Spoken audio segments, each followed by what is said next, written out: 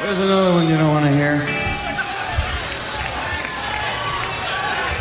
Frankly, if you want. 1, 2, 3, set, go.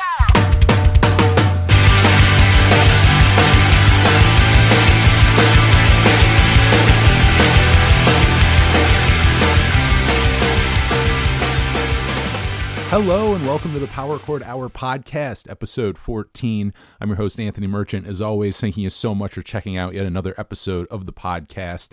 And, we had two for you last week. If you've not checked them out yet, go check those out if you're just kind of stuck at home or whatever. We got top 5 Blink-182 songs with my buddies Zach Gorshesky and Kyle Steven, who we'll definitely both have on the show again, and also record another episode with Zach not too long ago, which will be coming out in the coming weeks. That's another nice long-form one for you, another top 5 as well, and I'll just kind of leave it at that, kind of tease it a little. And we also had March Rundown, which I talked about my favorite releases of March and some of the music news. So, I mean, if you have not checked those out yet, including the March Rundown, maybe go discover some new music while you're bored in the house. But if you did listen to that episode, you probably heard me say that, the Bomb Pop's new album, Death in Venice Beach, one of my favorite records to come out this year already.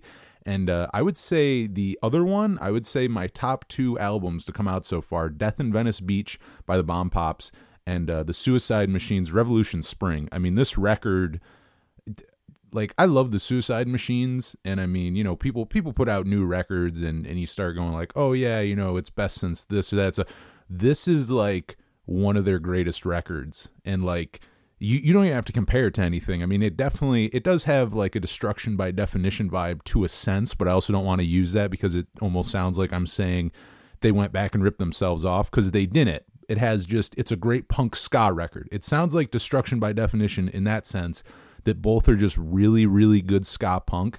And on this one, they just outdid themselves. I mean, this album's been out a few weeks now, and I'm already putting it in my top 3. I mean, I'm putting this up there with Destruction by Definition, Battle Hymns, and now Revolution Spring as my top 3 Suicide Machines records. That lets you know how good it is.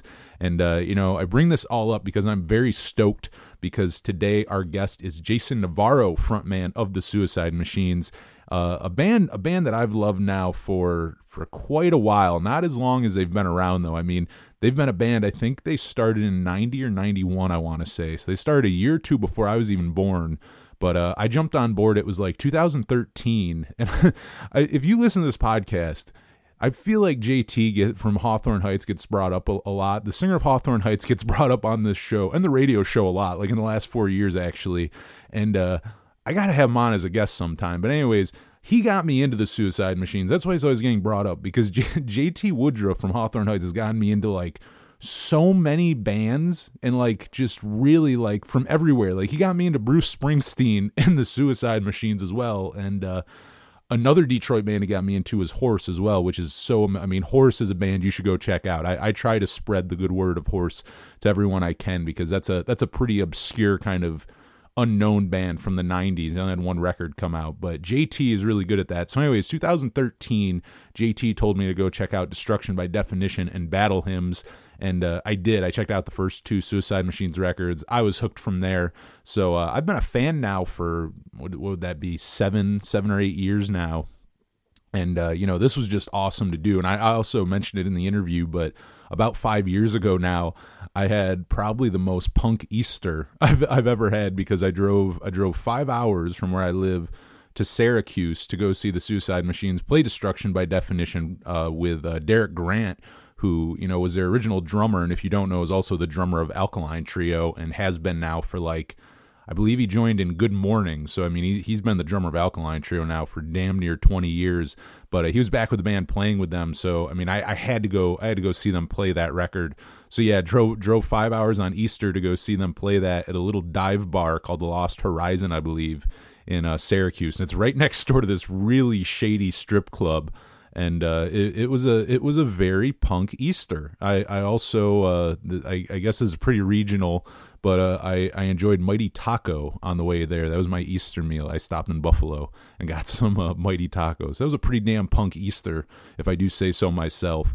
But a huge fan is what I'm getting at. Huge fan of Jason Navarro and the Suicide Machines, plus all his other bands. I mean, the man is in tons and tons of bands. He does tons and tons of stuff. I mean, even now, as you'll hear, he's working on new music, even though the Suicide Machines just put out a new record, just a few weeks ago. So this is pretty cool. And before we get into the interview, I do have a few sponsors to thank, and we'll start with Coronavirus Morning Report. You should definitely go check them out.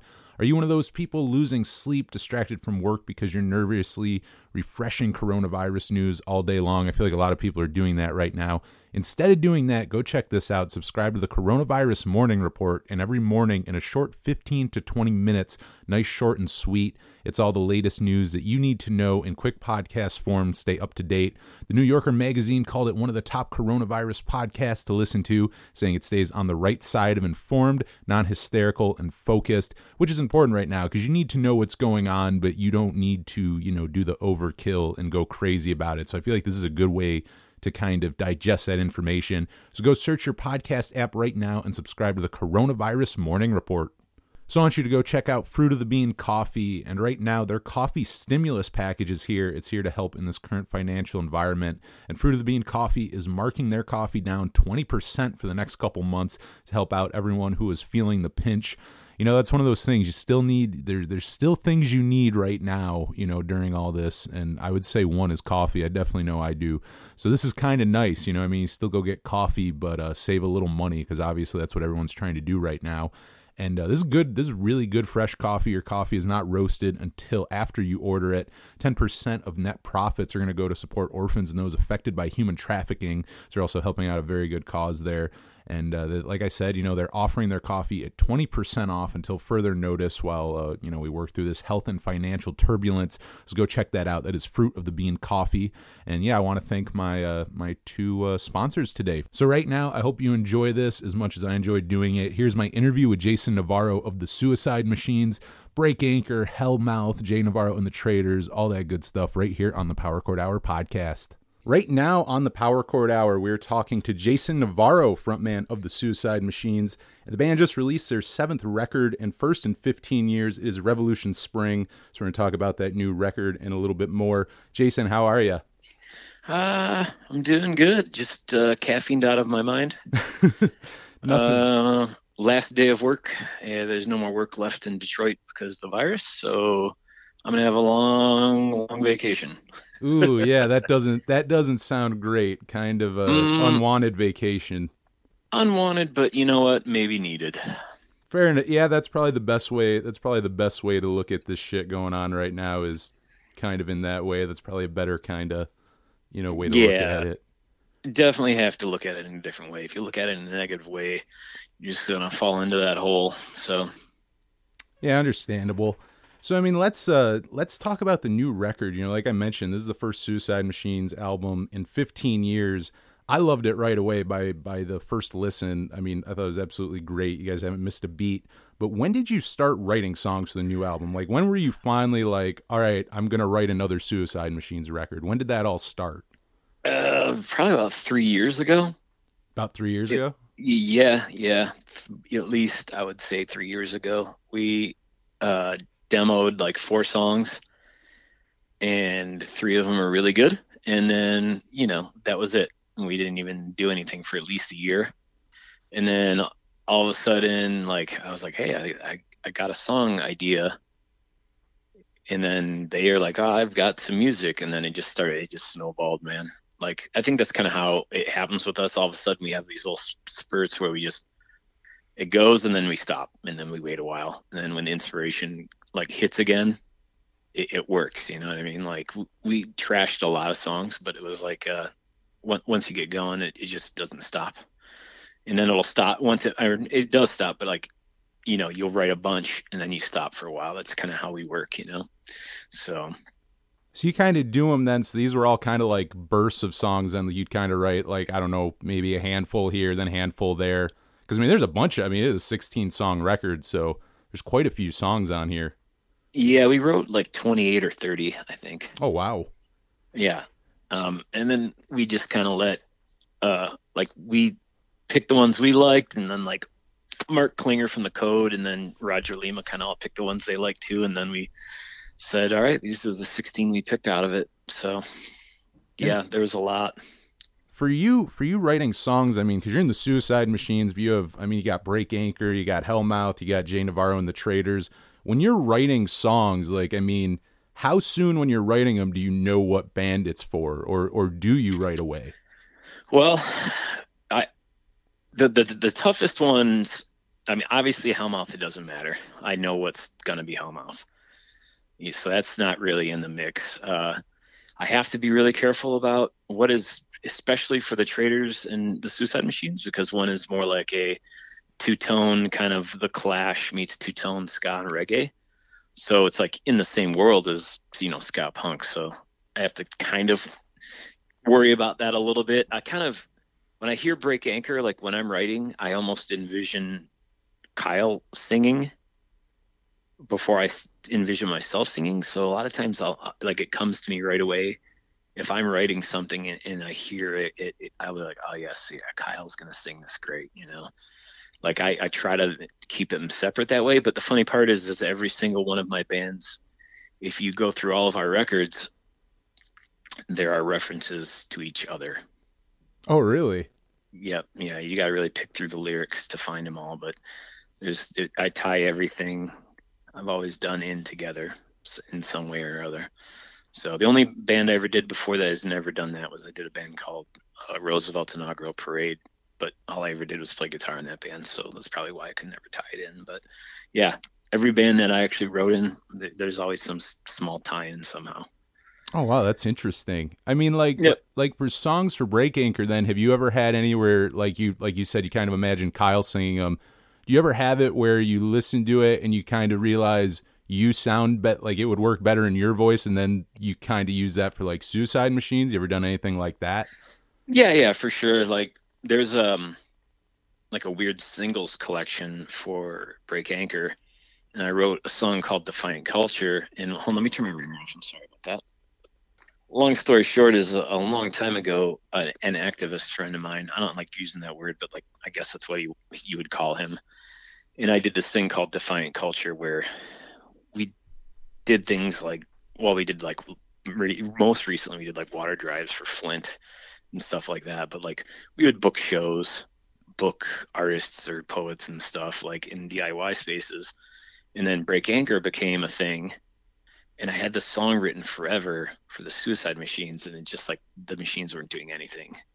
So I took it and used it for Break Anchor, and then it just kind of didn't really go anywhere. And I should have maybe known better that it was like, you know what I mean? Like that was one of the instances of like, you know what, that was Would have been better suited there instead. yeah. And especially like the idea and the love I have for this friend of mine and what we did together. And I kind of didn't want it to just go unheard or kind of like to the wayside. Yeah. Because the collective we had and him were so important to me. Like the next time around with Revolution in Spring, we have Potter's song. That's Matt Potter. That's the activist I did stuff with, who I love, like, part of my own family. And I felt like the message is a little bit more important. So half those lyrics are like a Break Anchor song, which originally I felt like should have been a Machine song. So like if you go through Traders, there's references. Even Hellmouth has references to the Suicide Machines. Like it's all mixed in there. You just got to dig and find.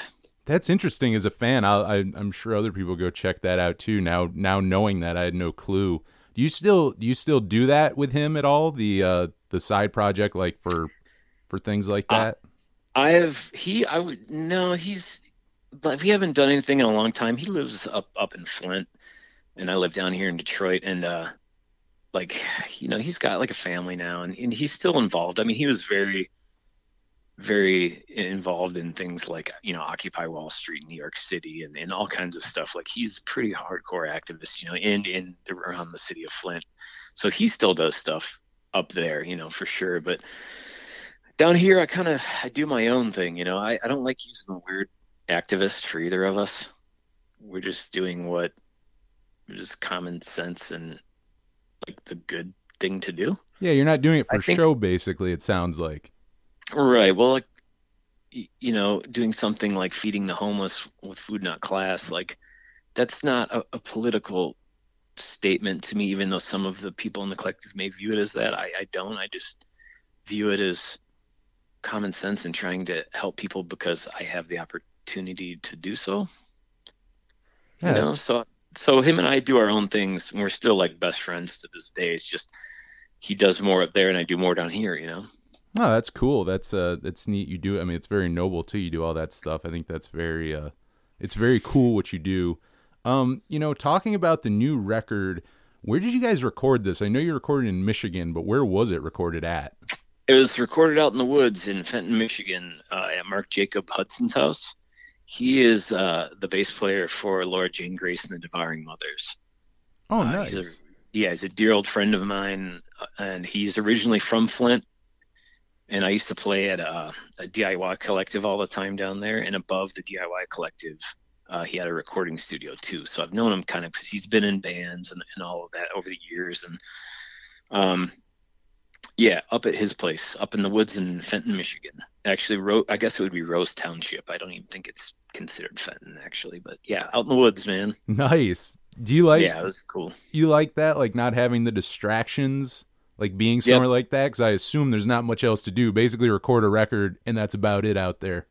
Yep. No, you grab a bunch of liquor and weed and hallucinogens, and you lock yourself in there, or whoever does what they want to do, and then you hang out and you let the collective juices flow and kind of influence each other. And that's where I did the last Break Anchor record and all the Hellmouth records, and I've done all my recording up, even the last Jay Navarro and the Traders EP. Like everything I've done is in the past, I don't even know how many years, has all been done up at Mark's place. Oh wow, that's cool. It seems to work. I definitely like that stuff that you've recorded up there. That seems to work, the kind of isolation, if you will. I know, like you mentioned earlier, Roger from Less Than Jake produced this one. How'd you end up going with Roger? You know what? Like I knew he's done some really good stuff as far as work with bands, and I felt like the weakest suit that I was going into, or the weakest, I'm not suit, the weakest link in the band I felt like for all these new songs was me. Like I wrote good lyrics and I wrote pretty good hooks, but I felt like I really wanted someone there to push me, to make me sing better and me work on harmonies maybe I didn't hear, because it was pretty melodic. I already knew it was very melodic because we had all the songs well written. He didn't have a huge part in writing and arranging, maybe a little bit, but not very much. But it was more like, I know he knows how to record a band and make it sound like the band. Yeah, which is important. And I also knew that he could completely push me on vocals.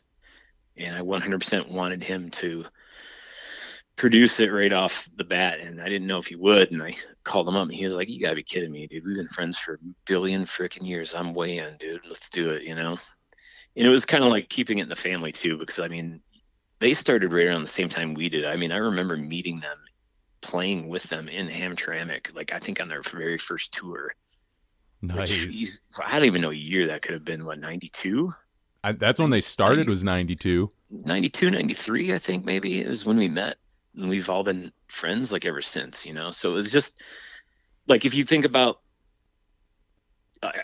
we've tried to keep everything in the family, I guess, in the past, I don't know how many years. That's why there's weird lyrical references in all the bands. Like we're all really good friends. Every dude in Break Anchor has all hung out with the Machines guys or the Hellmouth guys. The Hellmouth guys have all hung out with the Machines guys. The Traders guys all know the Suicide Machines guys. Like it's kind of like a one big weird family.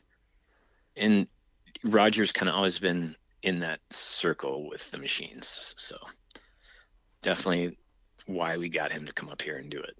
And what's he like as a producer? I mean, is he he seems like he'd be pretty laid back, but I mean, maybe I'm wrong. How is he? Oh, no. No? No, he will crack the whip and make you do it and do it right. Oh, shit. 100% make you do it right. And then he really was like, he was integral in making that album sound like big, I guess you could say. He was successful, I'd say. I mean, it sounds great. Yeah, he brought in like all of his own amplifiers and stuff down from Florida, and certain guitars and all kinds of crazy like stuff he wanted to use as far as like filling up the record to make it sound bigger. And he had a couple other extra like guitar parts written, like I said, with the harmonies, like kind of like teaching me, like, or not teaching me, but like showing me what the harmony should be and letting me hear it when I didn't hear it. Like, he was a big part of making that album sound like sonically the way it does. You know what I mean? Like, I don't think Yeah. there could have been any other person to have produced that album than him. Oh, I think he did a great job on it. I mean, it sounds like too then having basically, I mean, say like a contemporary there kind of pushing you to do your, you know what I mean? Like, it sounds like he kind of pushed you to do your best when you were there. Yeah, 100%. You know, and the thing was, is we all know him and love him and respect him. So it was like, he could see our opinions and we could see his, you know what I mean? But most people would come in and we might be resistant to their opinions. It was easier to hear it from him, basically. It was very easy to hear it from him. Like, yeah, I don't think so. This sucks. You know what I mean? Like, yep, okay, yeah, like, you know what I mean? Like, it was like something that I don't think anyone else could have produced the record but him. That's pretty cool. And how long did you say you guys recorded that for? I don't remember. I feel like it was 12 days maybe or something. 12 days? Maybe. I don't know. We didn't kill ourselves. Like, it would be like 9 or 10 o'clock at night and everyone would be fried. We'd be like, yeah, let's call it night. I know you mentioned like you guys probably wrote like 30 songs for the record. Were like, of all those, did you record and demo all of those, or did you kind of cut some of those before it even got to like demoing? We demoed everything, I think. Oh, you did demo everything. We demoed, I would say we must have demoed 28, 29 songs. Oh, wow. I'm not sure. We cut a lot of ideas that never really kind of get turned into songs. There might even be a few demos of those too, but like with lyrics, there was 28 with lyrics. Oh, wow. So, yep, there's demos. And then, you know, this is the band's first release on Fat Records. But I was going to ask, I mean, has there ever been in the past, like, was there ever a time where you were at least almost going to sign with them? Like, I was thinking about it, I'm almost surprised it's been this long. Like, I feel like you always would have been a great fit on the label. That's cool, man. You know, it was funny because we got like a rejection letter before from Lookout. That was pretty funny. Like, they rejected us, but no, you know, I don't know, man. Like, I kind of like picked Mike's brain. I was like, hey, we got some songs. I think we're gonna do a record, you know. And that's kind of the thing about Mike too. You know, he's gonna be like, yeah, I don't think so. This shit sucks, you know. He'll be honest. Right, you know, and he's like, send me an air in the demos and I'll play it for everyone here, you know. And we had sent demos to Tim from Hellcat Records too, and I don't know, I think just like we know Mike a little better, and it was just like, it just felt more comfortable, I guess you could say. Like, man, I don't know, it just seemed like Fat was the right choice. That's all.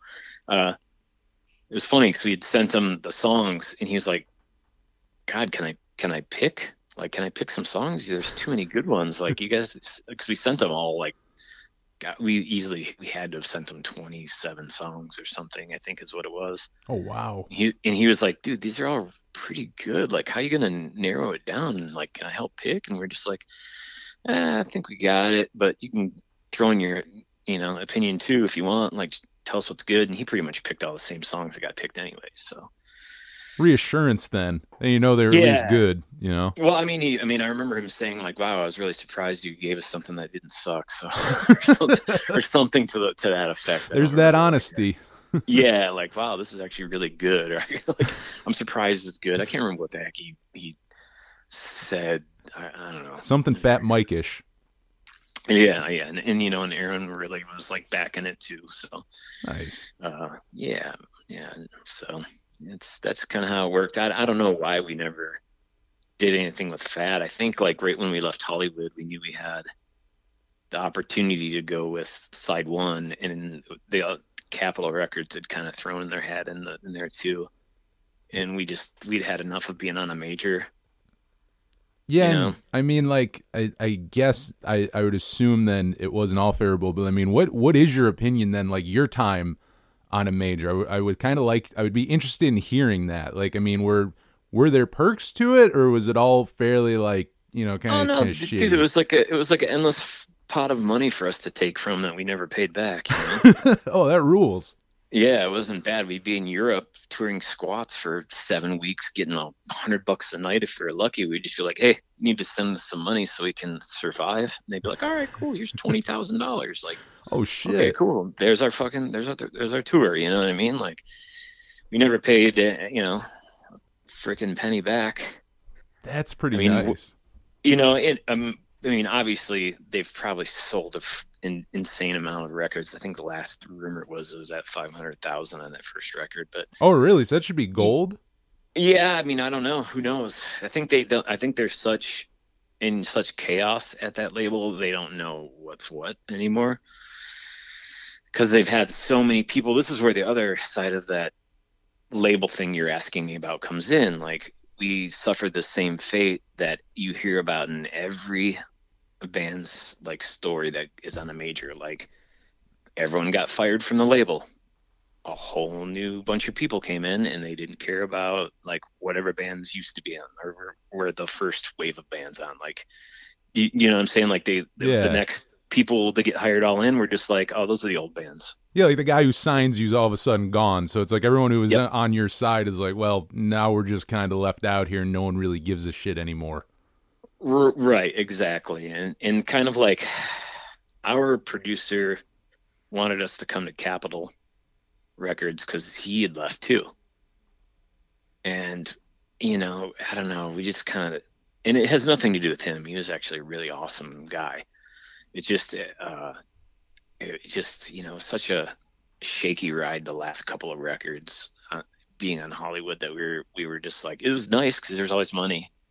Yeah, that's definitely, including being in a band. Yeah, that's definitely nice to have, Yeah. There's always money, and it just, we decided that, our career was going down the tubes. Half of it had to do with the fact that, or I don't even know if you want to call it a career, whatever the hell you want to call it, but it was it was getting worse with every record. We weren't writing very good records either, to say the least, but we had already started writing some songs for Imagine Some Gasoline, and Dan and I, we wrote that whole record. Him and I both actually really loved that record that came out on Side One Dummies, Imagine Some Gasoline, but we knew we had a good punk record, and we were just like, this record's too punk to be on Capitol anyways. It's like pretty punk, and Yeah. So my old friend Joe Sid, who I've been friends with for a gazillion years, was running Side One, and he hit us up and said, yeah, we got money for you to record. And we handed in a record, and everything went really well. The first record, Yeah. went great. And then like the second record, the band was pretty much like falling apart anyways. So the record, the vibe wasn't there. We definitely were all disliking each other. I think everything was just too angry and bitter, and we broke up like basically right after we handed that record in, so it gave no chance for the label to even like do anything with it. So it's not necessarily their fault, but it kind of like, it was dead in the water. When you were recording it, I mean, were you all pretty aware, like, okay, once this is done, like we're over? I mean, did you know that while recording it? No, I didn't know it, but I knew that I was starting to miss home. I was starting to miss my kids, and it just wasn't worth the fighting anymore. That makes sense. Kind of got to move on. Yeah, and it was just getting worse and worse, and we kept losing members, all over again. Like, we lost the first couple of members, and then we got new members, Rich and Ryan, who stayed with us forever, and then we lost them again. And I mean, I'm not going to sit here and point fingers. I know I'm a difficult person, but everyone had a really hard time getting along with the old guitar player. Pretty much everybody who's left the band. I mean, I can't speak for those people, but unfortunately I know the facts. Everybody who always left our band left because they could not get along with our guitar player. Really? So, yep. I mean, that could be another reason why this new record is so good. Everyone in the band is getting along so insanely well. Which has never really happened in this band. Well, and what is his name? Dan, right? Dan's the guitar player. Yeah, this is his, or no, I'm sorry, now, currently. Justin. Okay, Justin, yeah, this is his first, I know he's been in the band for quite a while, but this is his first studio recording with you guys, right? Yeah, he's been playing with us for 12 years. Yeah, I was gonna say, like, I know he's not really like the new guy per se, but it's the first time, first album since he's been in the band. Yeah. The only other thing we ever recorded with him is we did the Grinch theme song for like a punk Christmas album or something. Oh, I But want to hear that. I've never heard that. yeah, we did the Grinch theme or whatever it is. Pretty much in like Suicide Machines fashion. Oh yeah, Oh, okay. 100%. Yeah, I will have yeah. to go listen to that. Well, yeah, it's on YouTube.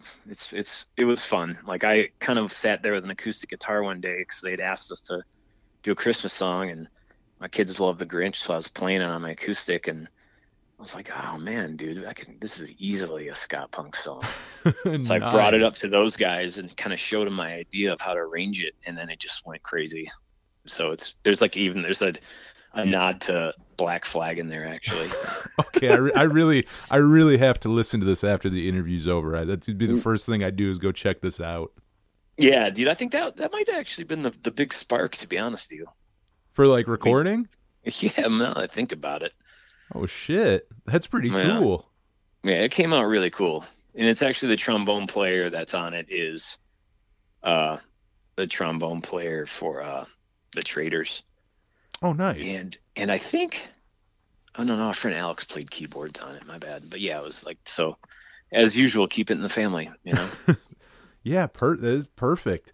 And I mean, we're kind of talking about it, so it's kind of a good transition into this. But releasing a Suicide Machines album in 2020 is compared to 15, 20 years ago. I mean, do you feel less stress and less pressure putting out new music? Is it kind of more fun now? I mean, by the sounds of it, I'm kind of getting that. Well, you got to understand, none of us, we don't do this for a living. So I think that maybe that pressure is not there at all. So we really could kind of just do it however we wanted in no time frame. And, yeah, there's just, I don't know.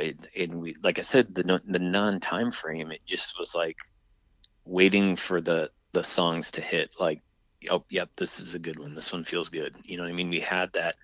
I think a lot of bands don't get that luxury, that are the ones that have to, do this for a living. Like every 2 years, you got to put out a new record. Yeah, like not having that in like attached to us at all. I think it could have been a huge part of it. I don't know. It sounds pretty natural to me or something. I'm not really sure how to explain it, but I don't feel like there was. No, which that pressure. seems like a good thing. And also, I mean, as a fan perspective, I would rather it take however long it takes to like you said, get a bunch of batch of songs and get the best ones instead of going, all right, let's go shit out a record. It's like time to put out a reunion record. Doesn't matter. It's like we're just going to record 12 songs and put out whatever it is. I much rather like that where, hey, we have a really good collection of songs. Time for a new record. When it's like appropriate. Yeah, and you know what? Everyone's like, "Oh my God, aren't you worried your album's not going to sell because this virus and this whole thing's going on and you guys can't play?" And I'm kind of like, "No, you know what? I think it came out at the perfect time." And everyone's like, "Well, what do you?" A couple people are like, "What do you mean by that?" I'm like, I think everyone needs a moment to escape from this for like 30 minutes, maybe put them in a little bit better mood and get their mind off it or away from it. And will it hurt people buying it? Yeah, probably. But you know what? They can listen to it online somewhere. Maybe you can get them through a few minutes of the day right now in this situation, Yeah. And when you guys got back together in 2009, I mean, was it ever a plan to continue this, put out music and keep doing shows? Or, I mean, was that all supposed to kind of be a one-off? No, when we originally got back together, I think the first time we got back together was 2006. Oh, even earlier. Yeah, an activist friend of mine had been caught. He was in an affinity group, which is like an anarchist group that keeps each other secret from everyone else, and they keep each other kind of secret from each other's lives a little bit. I can't explain. If you know what an affinity group is, you'd understand it. But the feds planted another anarchist that once they looked him up, it looked like he was still wanted by the police, and he kind of infiltrated their affinity group and popped all my activist friends, and one of them being my old best great friend and roadie was a crazy activist. And he needed money. We had a really good pro bono lawyer, but that pro bono lawyer has to come all the way from Washington D.C.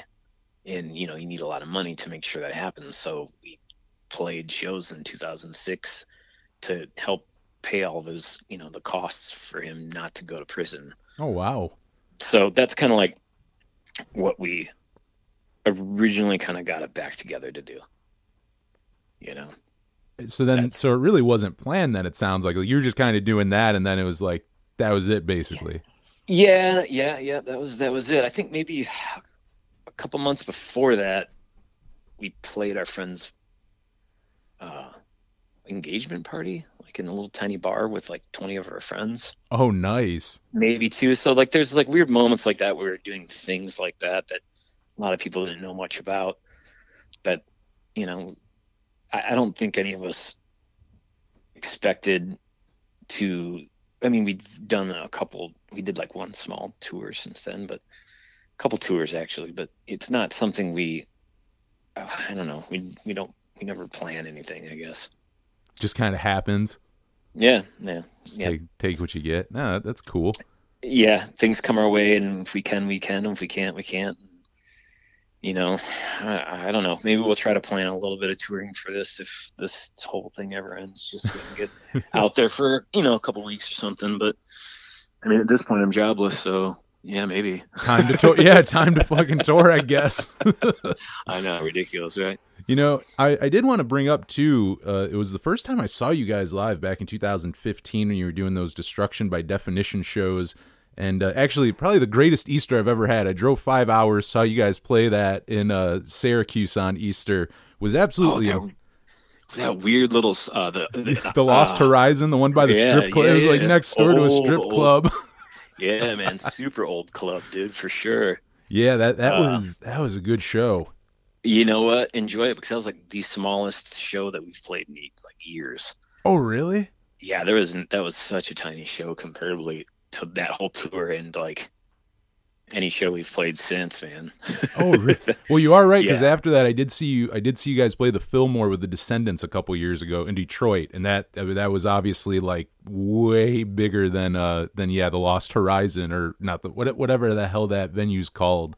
Yeah, man. I think we actually played the Strip Bar years and years and years and years ago with the Descendants. Oh shit! Oh, you know what? I think I remember you bringing that up at the show. Yeah. Years ago, dude. Years ago, like 1996, maybe, or 7. Oh, so that was like when they just got back. Like once they. Yeah, Everything Sucks tour. Oh, nice. Yeah, dude. It was at that strip bar that was attached to it or next door or whatever, just right around the corner or whatever. Kind of had like stairs leading up to the little door to get in it, but. Yeah, totally remember playing there. That's sick. But what I was going to ask, I mean, that show, you guys played with Derek Grant. I thought you sounded really tight. I thought you all sounded really great. I mean, I was just wondering, like, did that all click right away, or did you have to rehearse a lot for that to happen? I mean, I know that was the first time he played with you guys in well over 15 years. Like, did that all click right away, or did that take some time? Well, that's the thing. Like, we're all friends with them. Like, even those guys. I think Malik didn't really know him yet, but, like, Rich already knew him. Ryan already knew him. Ryan wouldn't want anyone to replace him in the band but Derek. So, at the time, Ryan couldn't do the tour because he'd just gotten a new job. So, actually, we clicked really quickly. I think we practiced twice. Oh, okay. So, yeah, that did come pretty quick. That wasn't a... No, not at all. You got to understand, too, like, Derek is... I don't even know, man. I think he's one of the top 5 punk rock drummers of all time. I would agree with that. It's seeing him do that shit. Like when you guys are playing, it's like, oh my god! Like it's a way you don't realize just on the record. I think it's different when you're actually watching him do it. You go like, it's insane what he's doing. Yeah, he's up there with Josh Freese, Brooks Wackerman. I hold him up to that standard, So I definitely put him up there. That's cool. That clicked right away. Then I mean, I guess, and you had those years of playing together too prior. I mean, he was in the band for a good amount of time. He left because of Dan. There we go again. Yeah, shit. And it sucks because it was really hard for me to lose Derek at the time because I still love Derek to this day. But I knew that he couldn't take it anymore and he wanted out. Could you see yourselves at all? Like I guess it would be next year. It'd be like the 25th anniversary. I mean, you ever see yourself doing those shows again or playing with Derek again? I mean, you never know. Derek's played with us since. He played with us last summer. Oh, really? Oh, okay. Yeah, he did one show with us last summer. Our drummer was down in Georgia riding a bike, and something happened where he flipped over the handlebars and bones popped out of his arm. Oh my god! Oh shit! Okay, so he couldn't play drums apparently. No, he had to get reconstructive surgery and stuff on his elbow and get his arms all put back together and stuff. And Derek came in and sat in for him. So, that's just luckily he was free. Like I said, I don't know that we would ask anyone else to play it. We would have just canceled if Derek couldn't have done it. Oh wow! Well, I'm happy he could then, and I think it ended up working well. I mean, like I said, you guys sounded damn good.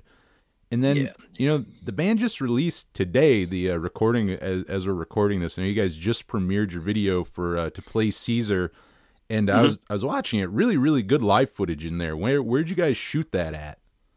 So like in Detroit, there's a place that I kind of grew up around. It's been around since I can even remember in Detroit, and it's called the Trumbleplex. And it's an old pole barn built on the back of a 3-story old Detroit home, and it's beautiful. It's almost like I don't know, I guess you could say like the Gilman Street of Detroit. But we tried it. Like, I'm a little bit bummed out it was kind of on the tagline for the Instagram post. I don't know who made that, but we try to keep it kind of secret. Oh, okay. You kind of not letting kind of be more in the know for it. Yeah, we try to keep that place to like, I don't know. I'm not saying that people don't know what it is. It sounds silly to say that, but it's very much a Detroit place that we kind of keep off the radar, Oh, nice. So, nice. Yeah, old DIY collective, anarchist spot. So. Oh, wow. And yeah, you said that's been there for a while, and kind of leads in the next thing I did want to ask. Going back in the beginning, like the early 90s there, what was like the ska and punk scene in Detroit? I mean, was there one? Were there a lot of bands? Were there places to play? Like, what was that like when you guys started? Well, when it first started, there were a couple like ska bands.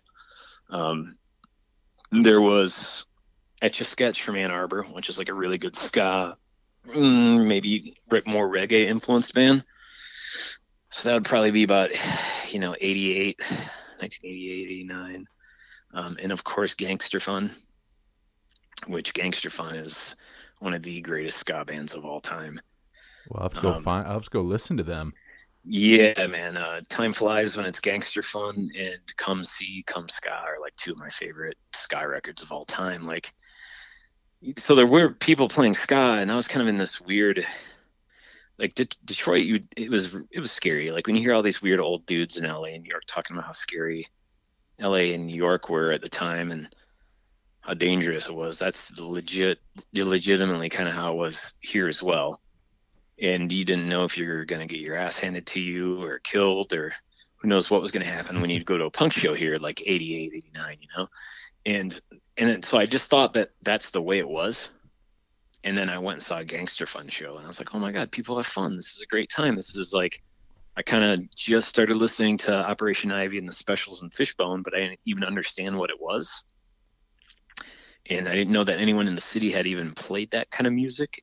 And they kind of, opened that door for me. I was like, oh, this is fun, and I don't have to worry about getting killed. And other people are doing this kind of music that I don't understand what it is, but I like it. That's really cool. Yeah, and the same with like Etch a Sketch too. And then there's another band from Detroit that kind of played more like the Boss Tones. They're called The Exceptions. From here, and they started right around the time that we started the Suicide Machines, so like 1991.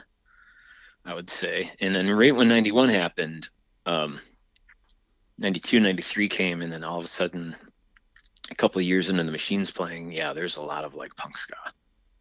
Nice. For sure. How about now? I mean, is there still much of a like punk scene there? There's still places to play and whatnot? Oh yeah, there's a super gnarly underground punk scene here for sure. There's a lot of more traditional ska bands in Detroit. Is that too. is that like more recent? It seems like they're like more ska bands, which is great. Like I love it, but it seems like it's popping up more and more. I mean, are there more like kind of bands showing up the last couple of years? Yeah, for sure. A lot of really good like traditional ska is happening all over the country. I would say, with the exception of You Dirty Rat, which is like a ska punk band, everything else in Michigan is traditional. Oh, nice. That's Yeah. pretty cool. So, you know, as we're kind of closing things up here, obviously, you know, the new record's out for the Suicide Machines. You know, we talked about some of your other bands. I mean, anything planned for like Break Anchor, The Traders, or Hellmouth, anything like that? I'm working on a Traders record. Hellmouth, I don't know. I don't know if we'll ever play again. Nothing No? negative. We all really get along. It's just kind of like, I don't know. A lot of people don't know, like Justin from the Suicide Machines is the drummer for Hellmouth. So I don't know. I kind of think like I do not know what the future is for Hellmouth. It's nothing negative. Like I said, we're all homies. I just don't know that we have any. I don't know. It's a weird thing. Maybe when the right stars align, we'll do it. Nice. You know what I mean? And Break Anchor,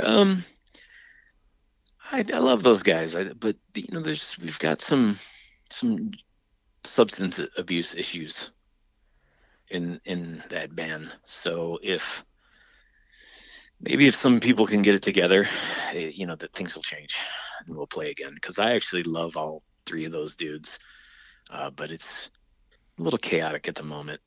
So it's on pause for now, basically. Kind of on pause. Yeah, then. right. It's nothing that we're gonna say the band is over by any means. You know what I mean? That's not the case at all for Break Anchor. It's just, people need maybe a little bit of time to get their lives together a little bit. Yeah. Traders working on a new record. We just released a cover of the Specials Ghost Town. Actually, the video is just now up on YouTube, I think a couple days ago. But working on a new record with those guys, and then working on a split with Suicide Machines and a band from Japan that are really good friends of ours called Coquettish. Oh, nice. You think Yeah. those are both probably going to go get recorded up there too at Mark's place again? Yeah, dude, we'll probably do it both, everything up there. I don't foresee. I hope, unless he shuts it down ever, I don't foresee recording anywhere else. No, that's cool. I mean, it's probably not too far away from you then either. I mean, probably not a terrible drive. No, if I gun it, takes me about 40 minutes. If I like do 80. Oh no. 80, Nice. 85, I can get 80, 85. I can get there in like about 40 minutes. So it's almost to Flint, but it's just kind of off the beaten path before you get to Flint in the woods. So. Oh, nice. Yeah. And then I know you do play guitar as well as sing in Break Anchor and the Traders as well. I was going to ask you, like, as far as live shows go, because you're a very energetic frontman. I mean, like in Suicide Machines, you're jumping around and all that. Do you have a preference? Like, I mean, do you feel restricted when you're singing and playing guitar? Because, like, I'm just so, I've seen you do both, and I'm so used to seeing you run around and jumping and stuff, Yeah, I feel very restricted, more so with the Traders because I sing so much. And it's very precise playing ska and trying to sing it. Whereas I'm just banging out chords with Break Anchor. I can actually get loose and get crazy with Break Anchor, not very much dissimilar from the Machines, But, the Traders, I'm definitely anchored a bit into place trying to make sure it sounds good and right, for sure. Nice. Yeah, I was just wondering that because, yeah, it is. It's so different for someone like you. I mean, because you definitely utilize not, being the frontman of the Suicide Machines, like you utilize that, obviously. So, yeah, I was just wondering that. But yeah, unfortunately, that's the case. You're a little bit anchored behind a guitar. But so as we're closing up here, where can, if you want to like give people, I mean, you have so many different bands and whatnot. I mean, where can people find you guys like online, your Suicide Machine stuff, everything else you're doing? You want to kind of like just tell people all where they can go find all that stuff. I don't know. No, just go Google it. Yeah, Google Google that shit. Yeah, whatever. I'm sure you'll find it somewhere. If you know the names of all my bands, then you'll be able to find it all somewhere. I don't know. Nice. Well, and actually one more thing before I let you go too, I was going to ask you, you can't tour right now, obviously, But when you guys can start playing shows again, are there any songs off Revolution Spring that you've either already thought about playing live or that you'd like to play live? God, I want to play all of them, kind of. Hey, I want to be, you know what? Like, and I'm not, obviously I'm not just kissing your ass saying it, but like bands, you know, they play new stuff off the album. Sometimes you're like, eh, whereas like this, I would honestly be stoked anything you guys played. Oh, thank you. Honestly, man, I'm so content with it. And I think the other three guys are so content. I really feel like I don't want to bum anyone out, but I really feel like we will play a lot of this record, dude. I know people are going to be bummed. Fuck 'em. Get that. I get that, dude. But we're probably going to play a lot off the new record, you know, and it's just because I don't know, we believe in it that much, you know. It's good music. And I mean, not to mention it's also punk. So if they don't like it, it only lasts like 2 minutes. It's nice and fast, you know? That's true. Yeah, we might end up playing something you like next. Who knows? Well, no, this has been a lot of fun, and you know, talking a little bit about Revolution Spring here. So right now we're going to play a few songs. We're going to kick off. I think this is my favorite. First it was Bolian Blue, but today I was listening to this a few hours ago, and I think this one might be my favorite off the record. So right now we're going to play Trapped in a Bomb right here on the Power Chord Hour.